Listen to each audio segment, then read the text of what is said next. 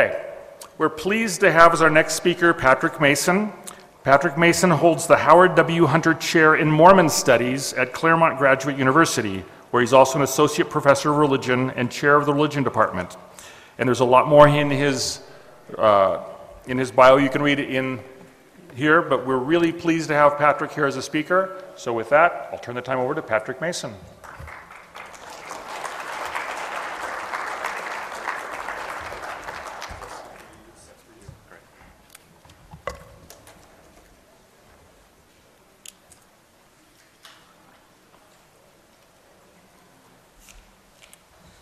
Thank you, Scott. It's great to be here. Thrilled to be here, actually. I'm grateful to Scott and all the other fair organizers for inviting me to speak today, especially for putting me, the guy who has no audio-visual materials, in the spot right after lunch on day 2. So I might put myself to sleep. I got up at 3:30 this morning to catch a flight, so we'll see how this goes. My comments today are really going to dovetail nicely with what we just heard from Grant Hardy, who's a terrific colleague, great scholar, and it was great to hear what he had to say. So there will be a little bit of a kind of mouth of two witnesses theme here in our comments. So I look forward to this. I'll speak for a while and then be happy to field whatever questions or comments you have. So a few months ago, I published a book with Deseret Book and the Maxwell Institute for Religious Scholarship at BYU called Planted, Belief and Belonging in an Age of Doubt. And it meant to address some of the issues that of course, this group is very familiar with and the challenges that we face in the church today. And since Planted was published, I've received lots and lots of emails from people who are reconsidering, renegotiating, or otherwise transitioning in their faith or membership in the church, as well as from concerned family members of those who are struggling. So just a quick show of hands. How many of you personally know somebody, a friend, a family member, a ward member, who's not just recently kind of slipped into inactivity, but who has proactively left the church because of historical, doctrinal, or contemporary issues? How many of you know somebody like that? Okay, that's what I expected. It's even more clear to me now than when I wrote the book that there's a lot of confusion out there. There's a lot of very real pain felt by sincere people who are trying to figure all this stuff out. Many of the people I hear from, and I get a lot of emails and occasionally phone calls and things like that, many of the people I've talked to haven't left yet, and they're holding on with their fingertips, trying to find a way to stay in the church with intellectual, spiritual, and emotional integrity. But many others, of course, have left, and no amount of reclamation work is going to bring some of them back, because their feelings are so deep and their paradigms have shifted so profoundly. For some who have transitioned out of the church, I think they might have had different outcomes if they had found satisfactory answers or a sympathetic community sooner. I recently had a long lunch with an old friend from graduate school. We hadn't seen each other since then, and at the time, he was a real gung-ho member of the ward. I mean, absolute, very active member. We hadn't been in touch for years, but he reached out to me by email, said he had read my book and wanted to talk. So we met at lunch, and he told me how over the past couple years, he started questioning the church, primarily because of information he encountered on various websites and podcasts. Within a few months, he went from full activity to total anger and bitterness, leaving the church entirely and wanting absolutely nothing to do with it. He has since mellowed out a little bit, thanks in part to attending a post-Mormon support group. He can now attend sacrament meeting with family members, but he's still contemplating removing his name from the records. At lunch, we had a great conversation. We were both very honest with each other about where we're at in our respective faith journeys and why we feel the way we do.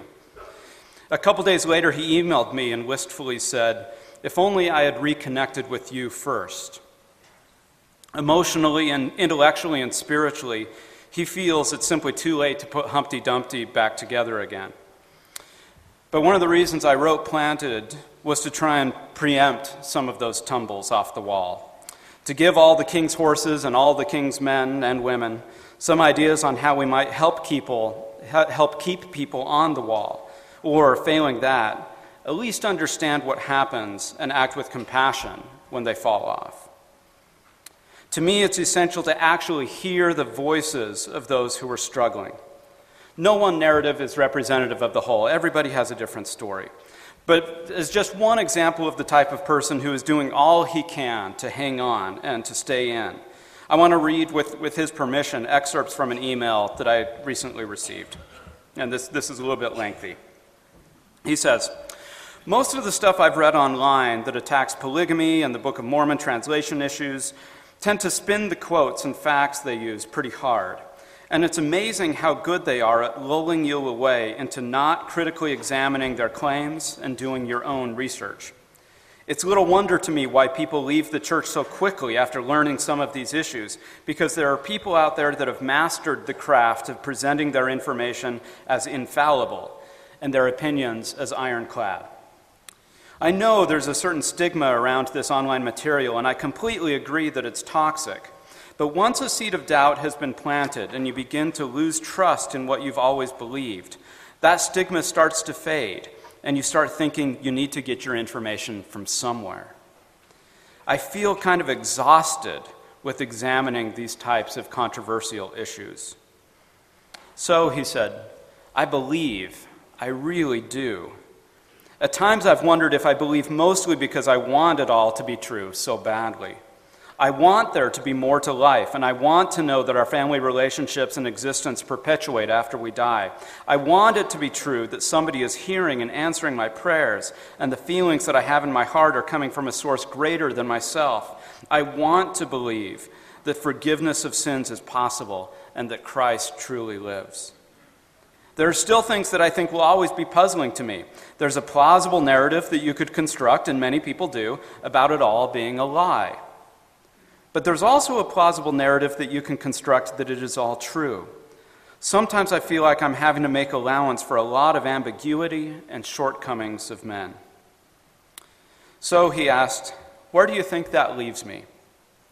At this point, I feel like my personal beliefs aren't quite in line with most members of the LDS Church.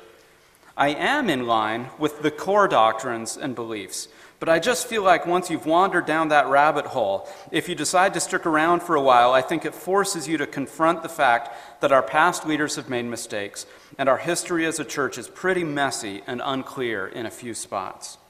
It leaves me uncertain about where exactly to draw the line on what to consider infallible doctrine and what to consider the opinions of sincere but flawed leaders called of God."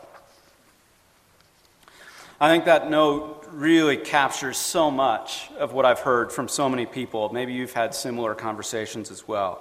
New discoveries on the internet, feelings of confusion and doubt, being wary of the stigma associated with doubt, and mostly suffering silently.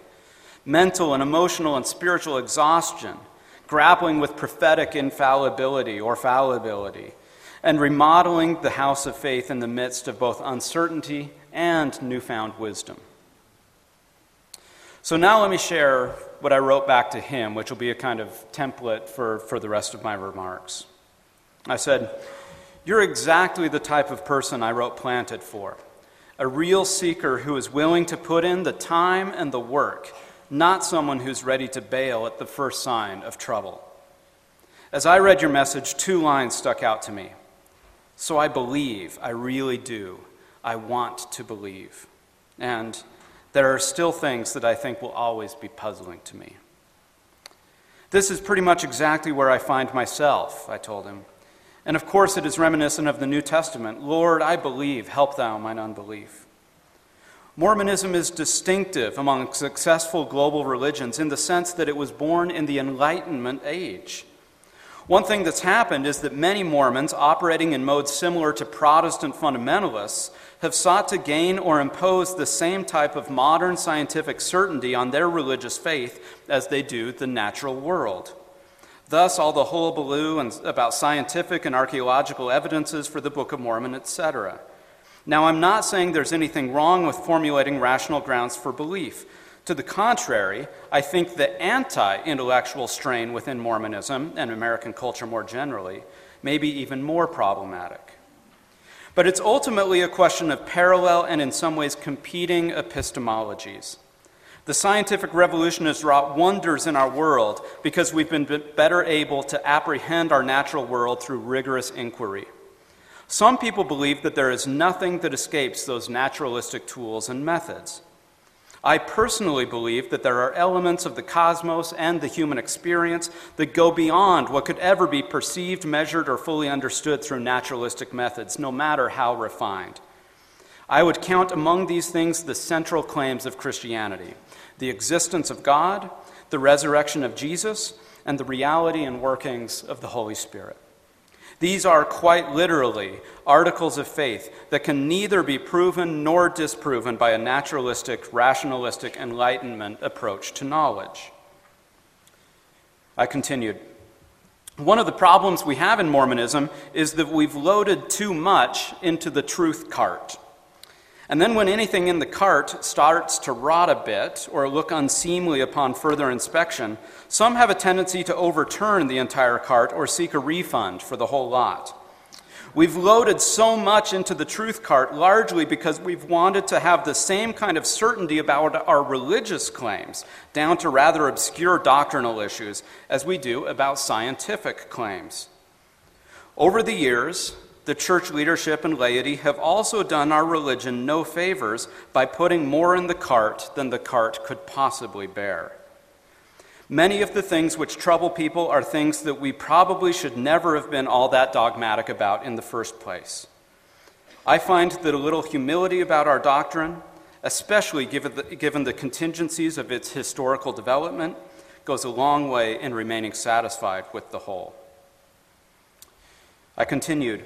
The CES letter, or formerly called the Letter to a CES Director, which he cited as one of the online sources that he had read. No doubt many of you are familiar with it. I said, the CES letter is emblematic of this all-or-nothing approach to religion. The letter is nearly a perfect inverse of the version of Mormonism it is reacting to. Jeremy Runnels may have written the letter, but it was actually an inevitability. Someone, sometime, somewhere was going to write that letter because it was the obvious response to a certain style, tone, and mode of Mormonism that culminated in the highly doctrinaire, no retreat, no surrender positions taken by certain church leaders and members, especially in the second half of the 20th century. I would actually agree with the CES letter's basic notion that the Mormonism it is responding to is unsustainable. Where I disagree with the letter is that I don't think the Mormonism it is responding to is actually the real, only, or inevitable Mormonism. Certainly, that was some people's Mormonism, but it's not my Mormonism, and I don't think it's the Mormonism that is going to endure in future decades and centuries. One of the key tasks before us and this is still part of my response to him. One of the key tasks before us is developing a better, more sophisticated, and frankly more Christian theology of prophets and prophethood. We have treated our prophets too often as demigods. We do not believe in prophetic infallibility.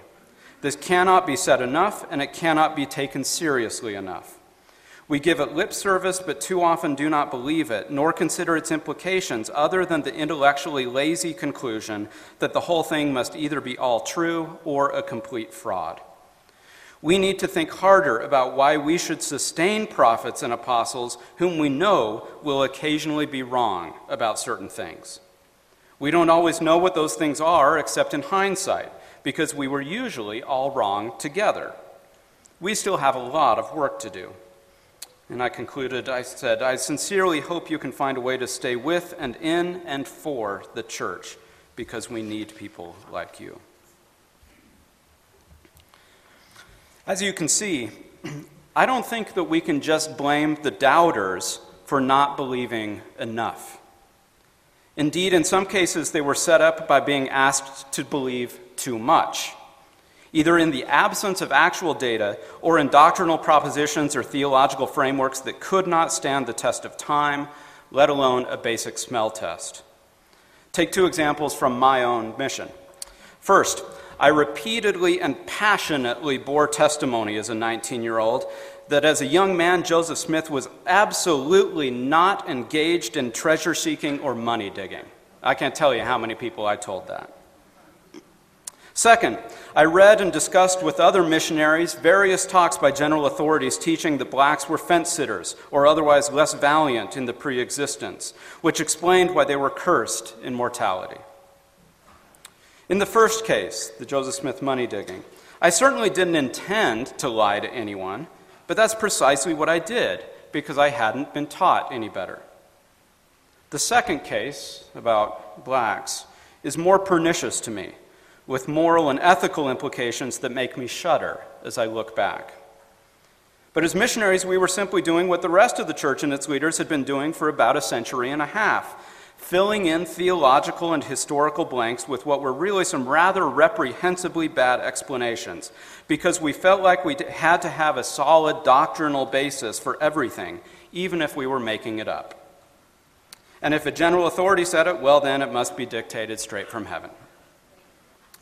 I've had to repent for my own unchristian words and acts, and have been able to reconcile myself to the fact that the church that sent me out as an official representative didn't arm me with better and more accurate information. However, many people have not been able to make the same peace. They feel that they were betrayed or set up by the very institution that had taught them to be honest and true in all things. Part of our baptismal covenant to mourn with those who mourn is to try to understand empathetically and charitably what those with sincere doubts and questions are going through. Most people who become disaffected from the church, many of whom are returned missionaries, endowed in the temple, and have served faithfully in major callings in their wards and stakes, most of them fall into one of two very broad and overlapping categories that I discuss in my book. What Richard Bushman refers to as those who feel either switched off or squeezed out. The switched off group includes those who encounter troubling information online or somewhere else, usually regarding our history and doctrine. This new knowledge doesn't square with what they've previously learned in all their years in the church, sometimes by way of direct contradiction, but usually by revealing parts of the story that we typically don't share or talk about in our 3-hour block on Sundays. There's a standard list of problematic subjects, most of which are now discussed at length in the Gospel Topics essays on LDS.org, and which for a half century have been the subject of intelligent analysis, rigorous analysis, in print sources like Dialogue, the Journal of Mormon History, and numerous academic books. But most people are not consulting the peer-reviewed scholarship, and far too many church members are still unaware that the Gospel Topics essays even exist. In recent years, many thousands have found their way to the previously mentioned Letter to a CES Director, a slick, but in my opinion, intellectually amateurish document that has midwifed countless people out of the church. Unfortunately, for many who land there, the letter is the culmination of their quest for knowledge, rather than being just one data point among many.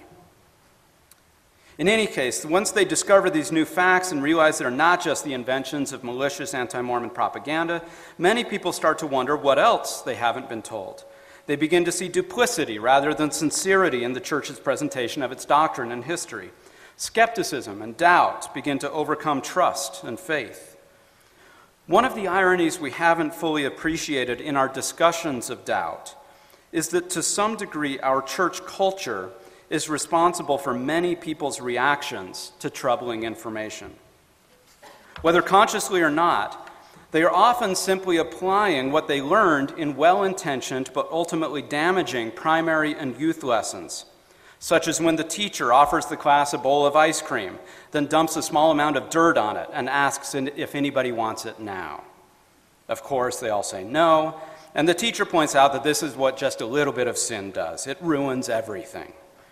So those who see just a little bit of dirt in church history are acting in ways that seem entirely commensurate with what they've been taught their whole lives, God cannot look upon sin with the least degree of allowance, so we turn away from sin and touch not the unclean thing. Unable to manage the cognitive dissonance, these people's relationship to the church, which they realize has a little bit of dirt sprinkled on top, becomes tenuous, and it often breaks. Many people feel they can't participate with integrity in church meetings where certain details are either neglected, covered up, or denied. In short, they've become switched off. Some of these people not only leave the church, but also abandon Christianity and even theism, since God, Jesus, and Mormonism had always come as a package deal in their minds. The second group in Richard Bushman's perceptive typology are those who feel squeezed out, like they just don't fit in at church. Usually this comes about more because of current issues than past ones, although historical and doctrinal concerns may be contributing factors.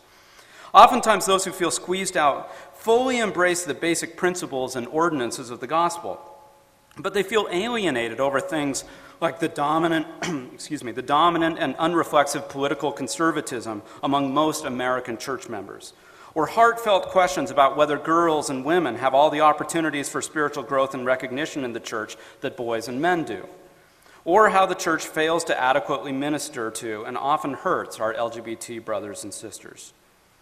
Feeling isolated, alienated, judged, and sometimes pressured, these saints sense that there's simply no place for them in the church in spite of their core beliefs. They feel squeezed out, and many of them leave us. Of course, these two categories, switched off and squeezed out, they grossly oversimplify the complex reasons why people choose to withdraw or leave from the church. Every person's story is as unique as they are. It's impossible for a book, a general conference address, or even scripture to minister to people one by one as Jesus did. So that's where each of us comes in. As we saw from the show of hands earlier, doubt and disaffection are manifested somewhere in virtually all of our families, wards, and social networks. So even if doubt is a stranger to your own heart, through your relationships with others, the challenge of faith crisis, as it's often called, is just as important to you as if you were going through it yourself. My strong belief is that the most important thing we can do to empathize with and minister compassionately to those who are experiencing doubt and disaffection is to make the church a more welcoming place for those who struggle.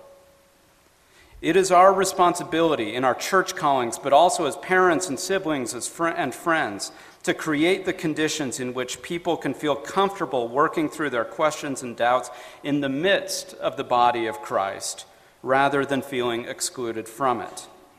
I believe that a more embracing Mormonism may be the most important factor in helping people more fully embrace Mormonism. I recently read about certain members of a ward who refused to take the sacrament from a young man who had come out as gay, but who was declared worthy by his bishop. That is not an embracing Mormonism. One of the most fundamental and recurring images used in Scripture to evoke Christ's grace and our Father's love is that of embrace. Think of Esau, who ran to meet his estranged brother Jacob and embraced him and fell on his neck and kissed him as they wept together in reconciliation. Or the prodigal son's father, who had compassion on his son and ran and fell on his neck and kissed him. Or Lehi's exultant declaration, "I'm encircled about eternally in the arms of the Lord's love." Or Mormon's description of being clasped in the arms of Jesus. When we extend an embrace toward others, literally or figuratively, then we are doing the compassionate, reconciling work of Christ. What prevents us from being more embracing, not just of those with questions and doubts, but of all kinds of people who don't already think and act like us? I was recently struck by a comment made to me by a work colleague. She and her husband have been looking for a good church community to support them as they raise their 2 adopted granddaughters. They've been attending an LDS ward for a few months now. They love it and are talking really seriously about getting baptized soon. At lunch a couple weeks ago, she was regaling me with the many virtues of Mormonism and Mormons. I thought that was my job, but she was saying how wonderful Mormonism is. But then she paused and said, "I just don't get why they're all so defensive." I think her comment was more perceptive than she may have realized. As I look across nearly 200 years of Mormon history, I see a people who have been motivated first by faith, but secondly, by fear. That has led us to think, speak, and behave in ways that are not always welcoming, either to outsiders or to those within our midst who have questions, different perspectives, or otherwise don't fit a certain mold.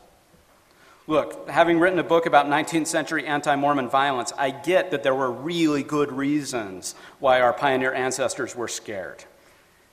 And even since systematic anti-Mormon violence has ended, we continue to endure more than our fair share of misunderstanding and misrepresentation, sometimes innocent, but oftentimes malicious. Afraid of giving our critics any ammunition, we've closed ranks and presented only what we think is the image of our best selves to the world. Furthermore, we've created the impression of absolute unity in both the leadership and membership that is in many ways a useful fiction, but a fiction nonetheless. I'm not saying that this came out of anything but the best intentions, namely the survival and unity of the church. But I do think that a lot of the way that we have constructed our community has been predicated on fear, which has led to a certain parochialism, risk aversion, lack of moral imagination, reticence to take accountability for past missteps, and the overall defensiveness that my colleague so readily spotted. Circling the wagons was an effective pioneer tactic, but it was also a telltale sign of vulnerability and weakness, not strength. Shifting analogy somewhat, for too many years we refused to yield to dissenters and critics even an inch of territory, including some pretty rocky, barren outposts that should have never fallen within our borders and definitely were not worth defending. This no retreat, no surrender mentality has only fueled the CES letter and other polemics, which have made the claim that a series of apparent infelicities, contradictions, gaps, errors, and transgressions invalidate the entire Mormon system. They can effectively make that argument and lead many thousands of people out of the church because too many Latter-day Saints, including many of our leaders, have over the years essentially made that same all or nothing argument. In the process, we constructed an edifice that was too rigid and brittle to withstand the storms of scrutiny that have been unleashed, especially in our internet age. To be clear, I'm not suggesting that we simply pack up and go home because there are some battles that we're going to lose or have already lost. That's exactly the slippery slope or house of cards mentality that I want us to get rid of.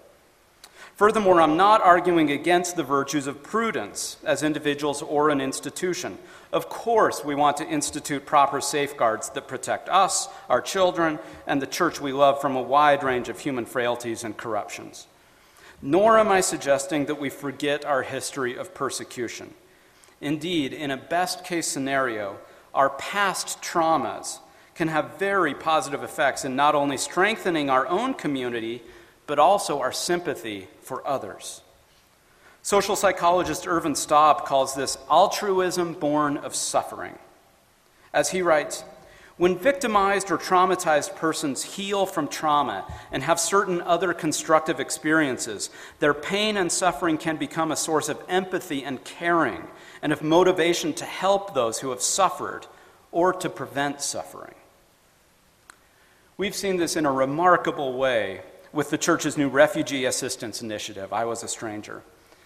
I had one of my most powerful spiritual experiences in years, listening to Elder Patrick Kieran's General Conference talk in April, when he connected the saga of modern-day refugees to our own heritage, teaching, their story is our story, not that many years ago.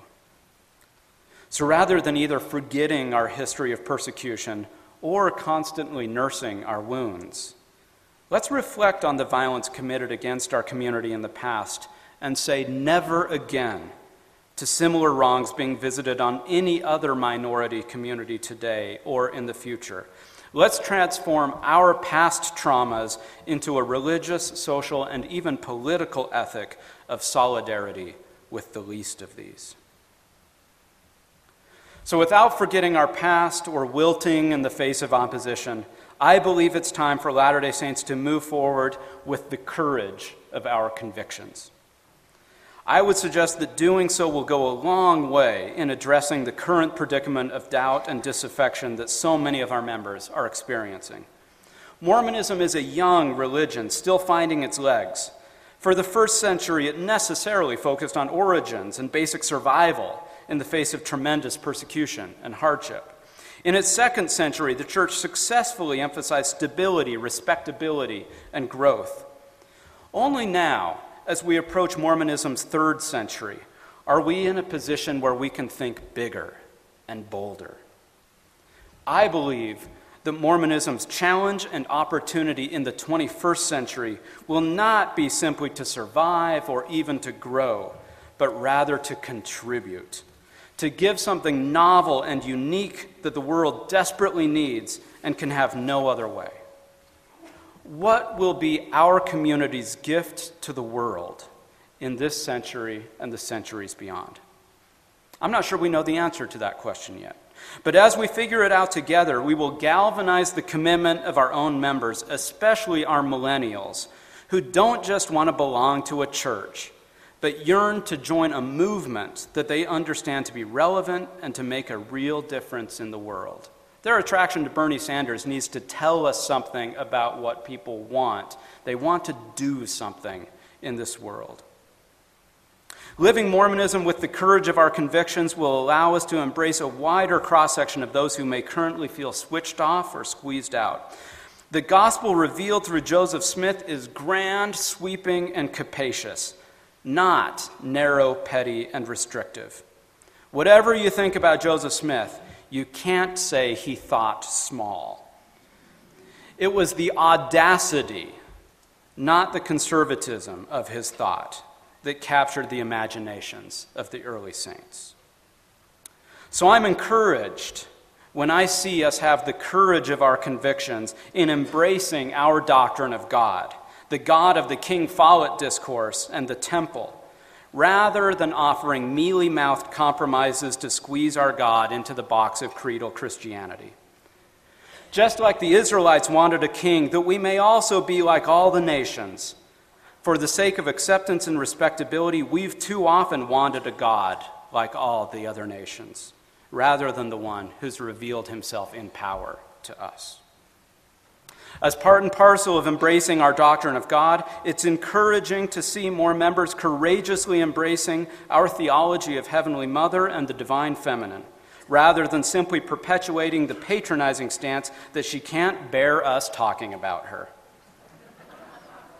And even with the question of women's ordination to the Aaronic and Melchizedek priesthoods off the table, we're beginning to improve in discussing the priestly roles that women serve both in temples and in the everyday church, though of course we still have a long ways to go.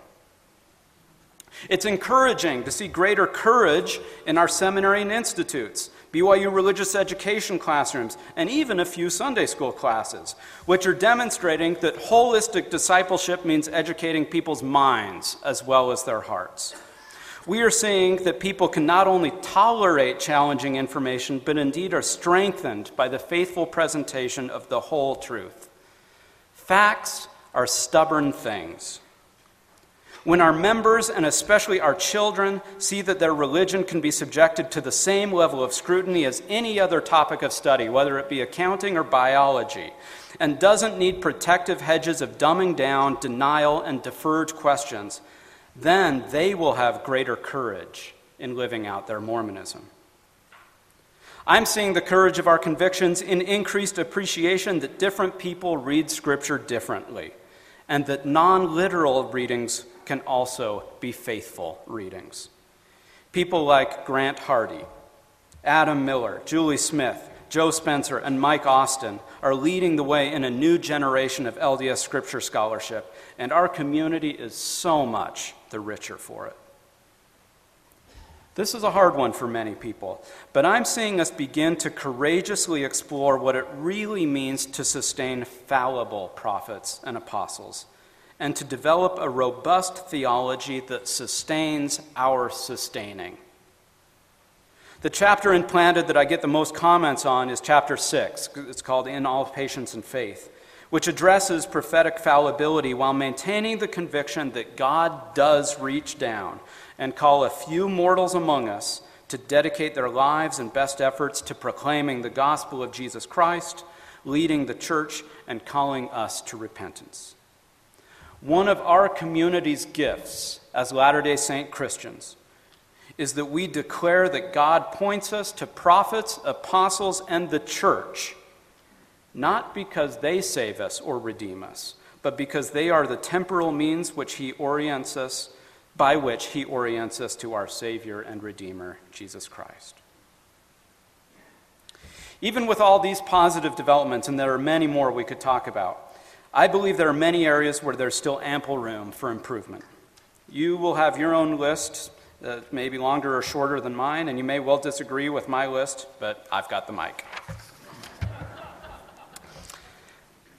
I believe we need to summon the courage to finally and truly repent for some of our past transgressions.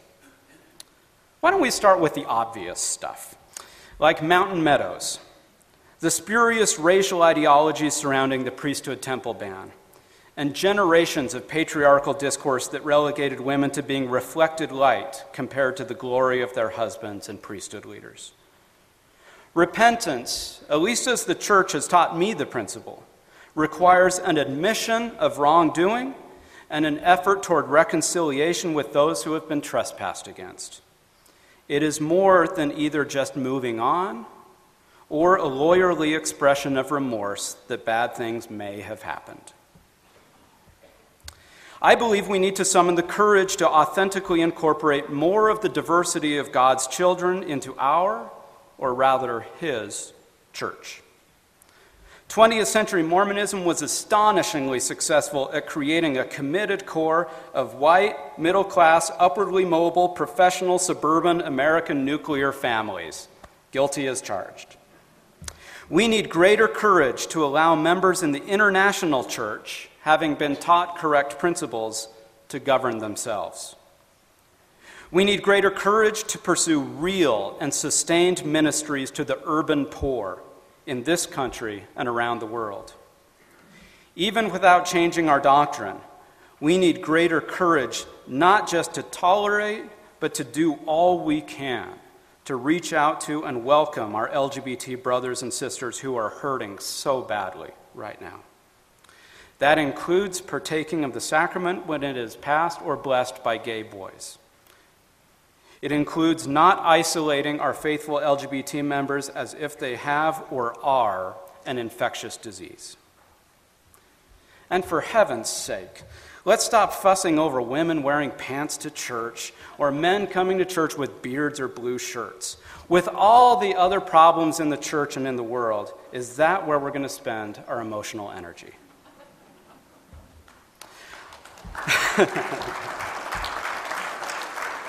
People really want to wear pants and blue shirts, I guess. And so, I believe we need to summon the courage to make secularism an ally rather than a bogeyman. Secularism is here to stay, folks, as one of the principal conditions of late modern society. Furthermore, we of all people should be grateful for it, because without secularism, with its bequest of disestablishment and religious freedom, there would be no Mormonism. Secularism is not the enemy. It is the very air we breathe and the foundation for our modern democratic, scientific, and human rights regimes that we all value and which have led to such a dramatic increase in human flourishing. To be sure, secularization can also include an aggressive campaign toward the privatization of religion, in which it is banned mostly or entirely from the public square, And in their most hostile forms, secularization theorists and champions have predicted the inevitable decline of religion, celebrated any movement in that direction, resisted any indicators to the contrary, and portrayed the stubborn persistence of religion as not only backward but genuinely dangerous. But before dismissing secularists as bigoted cranks, let's have the courage to listen to their real grievances and fears about what centuries of state-sponsored religious majoritarianism and moral establishments did to atheists and religious minorities, including, let's not forget, Mormons. Despite the cries of the merchants of fear on both sides, my personal feeling, and some of you may disagree, my personal feeling and my scholarly analysis is that at least in the United States, thanks to the First Amendment, secularism is still mostly benign and generally beneficial to the flourishing of voluntary religious commitments and communities, including ours. One of the reasons I'm skeptical of blaming outside influences for our troubles, whether it be secularism or liberalism or feminism or marriage equality or even Satan, is that doing so can prevent us from engaging in self-critique. On this score, I think it's helpful to occasionally revisit the penetrating opening passage of the 1955 classic book, God in Search of Man, written by Rabbi Abraham Joshua Heschel, one of the greatest Jewish thinkers of the 20th century. This is what he said to open this book. This is remarkable. This is 60 years ago. He said, "It is customary to blame secular science and anti-religious philosophy for the eclipse of religion in modern society. It would be more honest to blame religion for its own defeats. Religion declined not because it was refuted, but because it became irrelevant, dull, oppressive, insipid. When faith is completely, this is a Jewish rabbi saying this, when faith is completely replaced by creed, worship by discipline, love by habit, when the crisis of today is ignored because of the splendor of the past, when faith becomes an heirloom rather than a living foundation, when religion speaks only in the name of authority rather than with the voice of compassion, its message becomes meaningless." Close quote. The vast ranks of eminently modern believers, including myself and most of you here today, prove that living in a secular age does not in itself compel one to give up on belief. So when it comes to declining rates of faith, affiliation, and trust in religious institutions and authority, the secularism of the modern world is more context than cause. The same can be said for feminism, liberalism, capitalism, nationalism, and all the other modern ideologically and structural contexts in which Mormonism operates. The charge of our theology, both because of the incarnation of Christ and the ideal of Zion, is to work in and to redeem history rather than to escape from or condemn it. But for too many of our members, Mormonism has become, in Rabbi Heschel's words, irrelevant, dull, oppressive, and insipid. When week after week they lurch from thinly veiled political rants in sacrament meeting, to faith-promoting rumors in Sunday school, to elders' quorums that Donald Trump could only describe as low energy, then it becomes that much easier for them to leave when they feel switched off or squeezed out. To be sure, each person has a personal responsibility to him or herself to do what they can to stay planted in the gospel. This includes the hard work of research and sustained reflection, not just casually browsing a few websites, listening to a few podcasts, and then coming to ironclad conclusions about how the church is deceiving us all.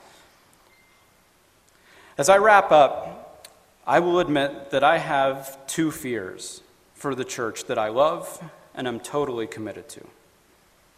First, I fear for what I call the juvenilization of Mormonism, or the EFY-ification of the church, or the gospel according to internet memes. When it's adults in the room, let's respect one another to talk like adults. Most people can handle complexity and nuance. It's the stuff of our everyday lives. We can stretch beyond what we learned in seminary, though we are so rarely invited to. I have a really smart colleague who once invited the missionaries into his home so he could learn more about Mormonism. He was genuinely curious. When they finished their discussion with frequent references to their accompanying flip chart, this was back in the old days, he thought to himself, "That's it?" Indeed, I fear that in too many contexts, we're feeding our members and even our investigators a low-nutrition religious diet that leaves them not only with the unsatisfied feeling of, "That's it?" but also leaves them poorly fortified against challenges to their faith. I see signs that we're starting to do better on this score. This organization is part of that work. But frankly, it's still only in patchwork fashion. My second fear is for the fundamentalist takeover of Mormonism. I'm not referring to fundamentalism here in terms of polygamy. I'm pretty confident we're past that phase of our history.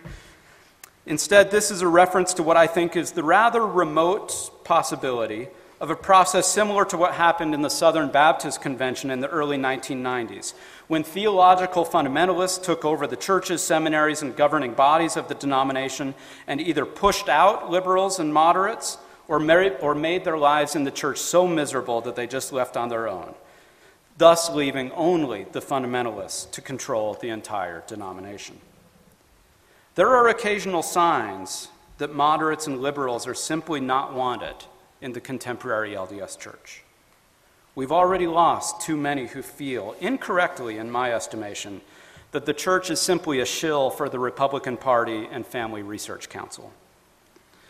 But for the most part, I'm optimistic that the center will hold and that Zion will transcend the culture wars. In the end, I'm bullish about the future of Mormonism and its ability to speak to the needs of a wide range of God's children, including those who find belief and belonging in the church a genuine struggle. In this moment when we're speaking so much of doubt, perhaps it's helpful to remember that Jesus chided his disciples for their fears as much as, if not more than, their doubts. Remember Paul's counsel to Timothy, "For God hath not given us the spirit of fear, but of power and of love and of a sound mind." I'm convinced that a church that is simultaneously humbler and more self-possessed can capture the imaginations and loyalties of those who feel switched off and squeezed out more than could a church leadership and laity that are constantly on the defensive. We have a theology that empowers each of us to be anxiously engaged in good causes, to be co-creators and co-participants with Christ in the work of redeeming the world. Flip charts and risk management will never capture people's hearts. In our 21st century secular age, Mormonism will succeed because it stretches people's moral imaginations and calls them to a life of faith that is not small and fearful, but rather creative, venturesome, open, and empowering. Zion calls. Will we have the courage to get there? Thank you.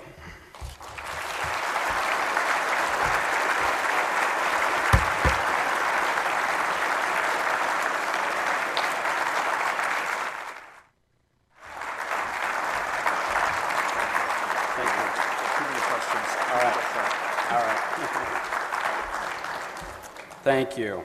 Okay, let's see if we can. I'm just going to go in the order that I've got them here, so I don't have time to sort them out. So, what's the best way to dialogue with someone who is a malicious critic of the church? And then the second part, it looks like from the same person. How do you dialogue with non-member colleagues with whom you have a good relationship when they make snide remarks about the church in social media? Great questions. I mean, this is $1 million question. So, I really believe in the Christian virtues. I believe part of this comes from, I'm strongly influenced by the theology and philosophy of the nonviolent people's movements of the 20th century, Gandhi and King, the civil rights movement, and others. And one of the things I love about those movements and the power of nonviolence to them, if you read Gandhi and King and other theorists of the movements, they would say the purpose was not to defeat the enemies, but to transform their hearts so that they were no longer enemies. And that was the power for them of nonviolence. And I think that there are powerful lessons for us as we engage with our colleagues, our friends, or even some of these malicious critics. And there are many of them out there. I mean, you look on the internet, there's so much anger out there. There's so many vicious attacks, ad hominem attacks, irresponsible attacks on the church, its members, and its leaders. Sometimes, frankly, dialogue is impossible. Sometimes people simply don't want to engage. People simply want to have competing monologues or shouting matches, and it's very difficult to engage in anything resembling a constructive conversation. At some times, I think withdrawal is frankly the only option. Not withdrawal in terms of a retreat, but withdrawal in the sense of let's take time until you can calm down and until we can actually have a conversation. But I do think the kind of Christian virtues of humility, of charity, of openness, of vulnerability. Grant talked about this earlier before lunch, of listening to people. I think we're so eager to defend the church that we want to talk. And so often what people want is to be heard. And we can do a better job of listening. And so this happens to me all the time. I mean, I frequently have lunch with non-member colleagues, some of whom don't think all that well of Mormonism. But as long as we're able to talk honestly and openly and in the context of a personal relationship where they trust me and hopefully respect me, usually I see some movement on that. I don't think there's a magic formula, but I do believe very strongly in person-to-person contact as much as possible. I think the internet is a pretty tough place to do some of this. It's too easy for people to be anonymous and snarky. And as much as possible, if we can put a face to these things, to sit down and listen to people, I think we do well. What's a good way to help local church members and leaders to be more willing to embrace more openness to talking about hard subjects without being disrespectful to their stewardship? This is also a great question. I also think the person-to-person aspect of this just can't be avoided. I mean, and for me, the mantra always has to be humility, humility, humility. We have to think that, yes, this is my church, but it's your church too. And it's everybody else's church who's sitting in that gospel doctrine class or in that Relief Society class. And most of all, it's Jesus Christ's church, and we're here to do his work. I think it is easy to become disrespectful of our leaders. It is easy to become accusatory, and this is both on the local and general level. It's easy to become accusatory, intolerant, impatient. That, I think, is not the Christian approach. I think Jesus calls us to a stronger ethic of love and, when necessary, forgiveness, and self-examination first. I think that building trust in local wards through faithful service, through helping people move, through doing our home and visiting teaching, it is amazing how much you can do when you build social and spiritual capital within your ward. People are willing to listen to you, especially when they feel that you're coming from a place of authenticity, sincerity, and wanting to be constructive. When you want to be a smarty pants and show everybody how much you know, or when you want to, be the guy in the room who's always calling out the teacher because they don't know as much as you do, that's obnoxious. Nobody likes obnoxious people. And so I think it begins, again, with the Christian virtues and a deep respect for our lay leadership. I mean, these are people just like you and me. I mean, last week they were a plumber. This week they're bishop. I mean, that's amazing. And so let's be Christian. When I hear why I stay comments, you tell me when to stop, Scott. When I hear why I stay comments, folks usually cite social, community, and family reasons to stay. I joined the church and stayed because I had a profound spiritual experience with God. Why do we not emphasize this spiritual dimension of why I stay? Great question. I couldn't agree more. I think at root, that's what's going to ground each one of us is our personal experience. I think we need to be open to a wide range of testimonies and experiences. I think, sometimes we say that people who are attached to the church primarily socially or culturally, that's like a second-class kind of testimony. I'm personally not so sure of that. I think there are lots of good reasons to affiliate ourselves with this tradition and with the church and kingdom of God. But there is something very powerful. I think it's one of the gifts of Mormonism to the world that we proclaim unabashedly that God speaks. And that each of us can reach up and touch the heavens, and the heavens can touch us. But we have to remember that that's not the experience of everybody. And that there are so many people among us who cannot give that kind of testimony, for whom God is essentially silent in their lives. I think too often we rush to blame or explain God's silence, blame the person for it. I think it's more complicated than that, and I think the scriptures give us lots of examples of God's silence that is not due to the fault of the person. But I do think, absolutely, let's talk about these profound spiritual experiences. This is what anchors so many people, and so many people that I hear from. They're struggling with the social and cultural and all the other parts of it, and they say, what keeps me here is I felt like at one point God spoke to me and told me to be here. I'll never forget, briefly, a fireside I attended that Gene England held in London many years ago for black members of the church there. And it was an open forum where they could talk about their experiences, oftentimes their pain. Many of them did not know about the priesthood temple ban until they were after they were baptized. Some of them felt duped. Some of them felt like there was a kind of bait and switch thing going on. But person after person said, I'm here because God called me to be here. That's very powerful to me. Want me to do one more? Yeah. Okay. You commented about too much in the truth cart. Please give more examples of those items in the too much category. You noticed I did not give a list. You can pick another question. No, I like this question. There are some obvious ones. Adam-God theory, right? The rationalizations we gave for blacks in the priesthood. These are things, some of our theologies of gender and patriarchy. These are things in which there were dogmatic statements made over the course of our history, on par with the dogmatism and passion with which the same person would testify of the resurrection of Jesus Christ and the prophethood of Joseph Smith. Then they would talk about Adam-God or something like that. And so our mode has been to testify with equal fervency of all those things as if they're equivalent. And my personal belief is that they are not. And history has proven in our historical development that we've discarded many of those things that were once testified of fervently and boldly by our prophets and apostles.